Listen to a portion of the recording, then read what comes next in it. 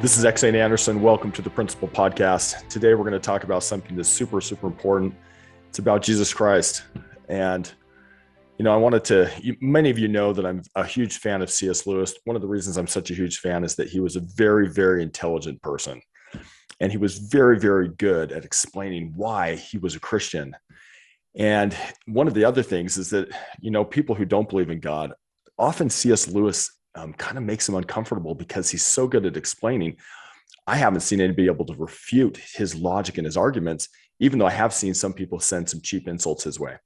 So I want to read a quote about just something that C.S. Lewis said that I think is important. I'm quoting him. I believe this is in Mere Christianity. And so I'm going to begin the quote now. I am trying here to prevent anyone saying the really foolish thing that people often say about him. I'm ready to accept Jesus as a great moral teacher, but I don't accept his claim to be God. That is the one thing we must not say. A man who was merely a man and said the sort of things Jesus said would not be a great moral teacher.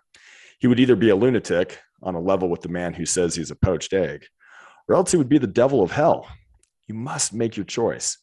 Either this man was and is the Son of God, or else a madman or something worse. You can shut him up for a fool, you can spit at him and kill him as a demon, or you can fall at his feet and call him Lord and God. But let us not come with any patronizing nonsense about his being a great human teacher. He has not left that open to us. He did not intend to. We are faced then with a frightening alternative. This man we are talking about either was and is just what he said, or else a lunatic or something worse. Now, it seems to me obvious that he was neither a lunatic nor a fiend. And consequently, however strange or terrifying or unlikely it may seem, I have to accept the view that he was and is God. God has landed on this enemy-occupied world in human form.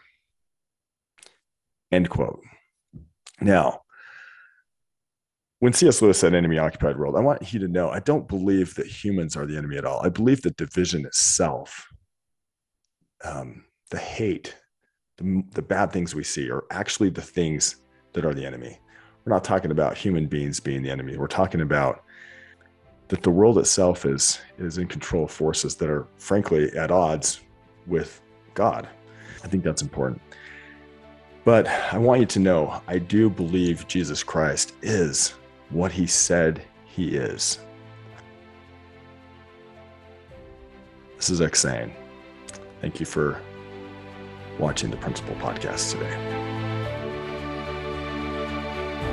This is X.A. Anderson. Thank you for joining me on the Principle Podcast today. I wrote a book called What I Want My Children to Know Before I Die that has a lot of my thinking and thoughts about the best principles. For those of you going through painful times right now, remember with Christ, our greatest pain can become our greatest strength. In fact, our pain, I believe, is just our superpower in embryo. And remember, no matter the question, love is the answer. I love you as much as I can for not having met you in person. Thanks for joining me.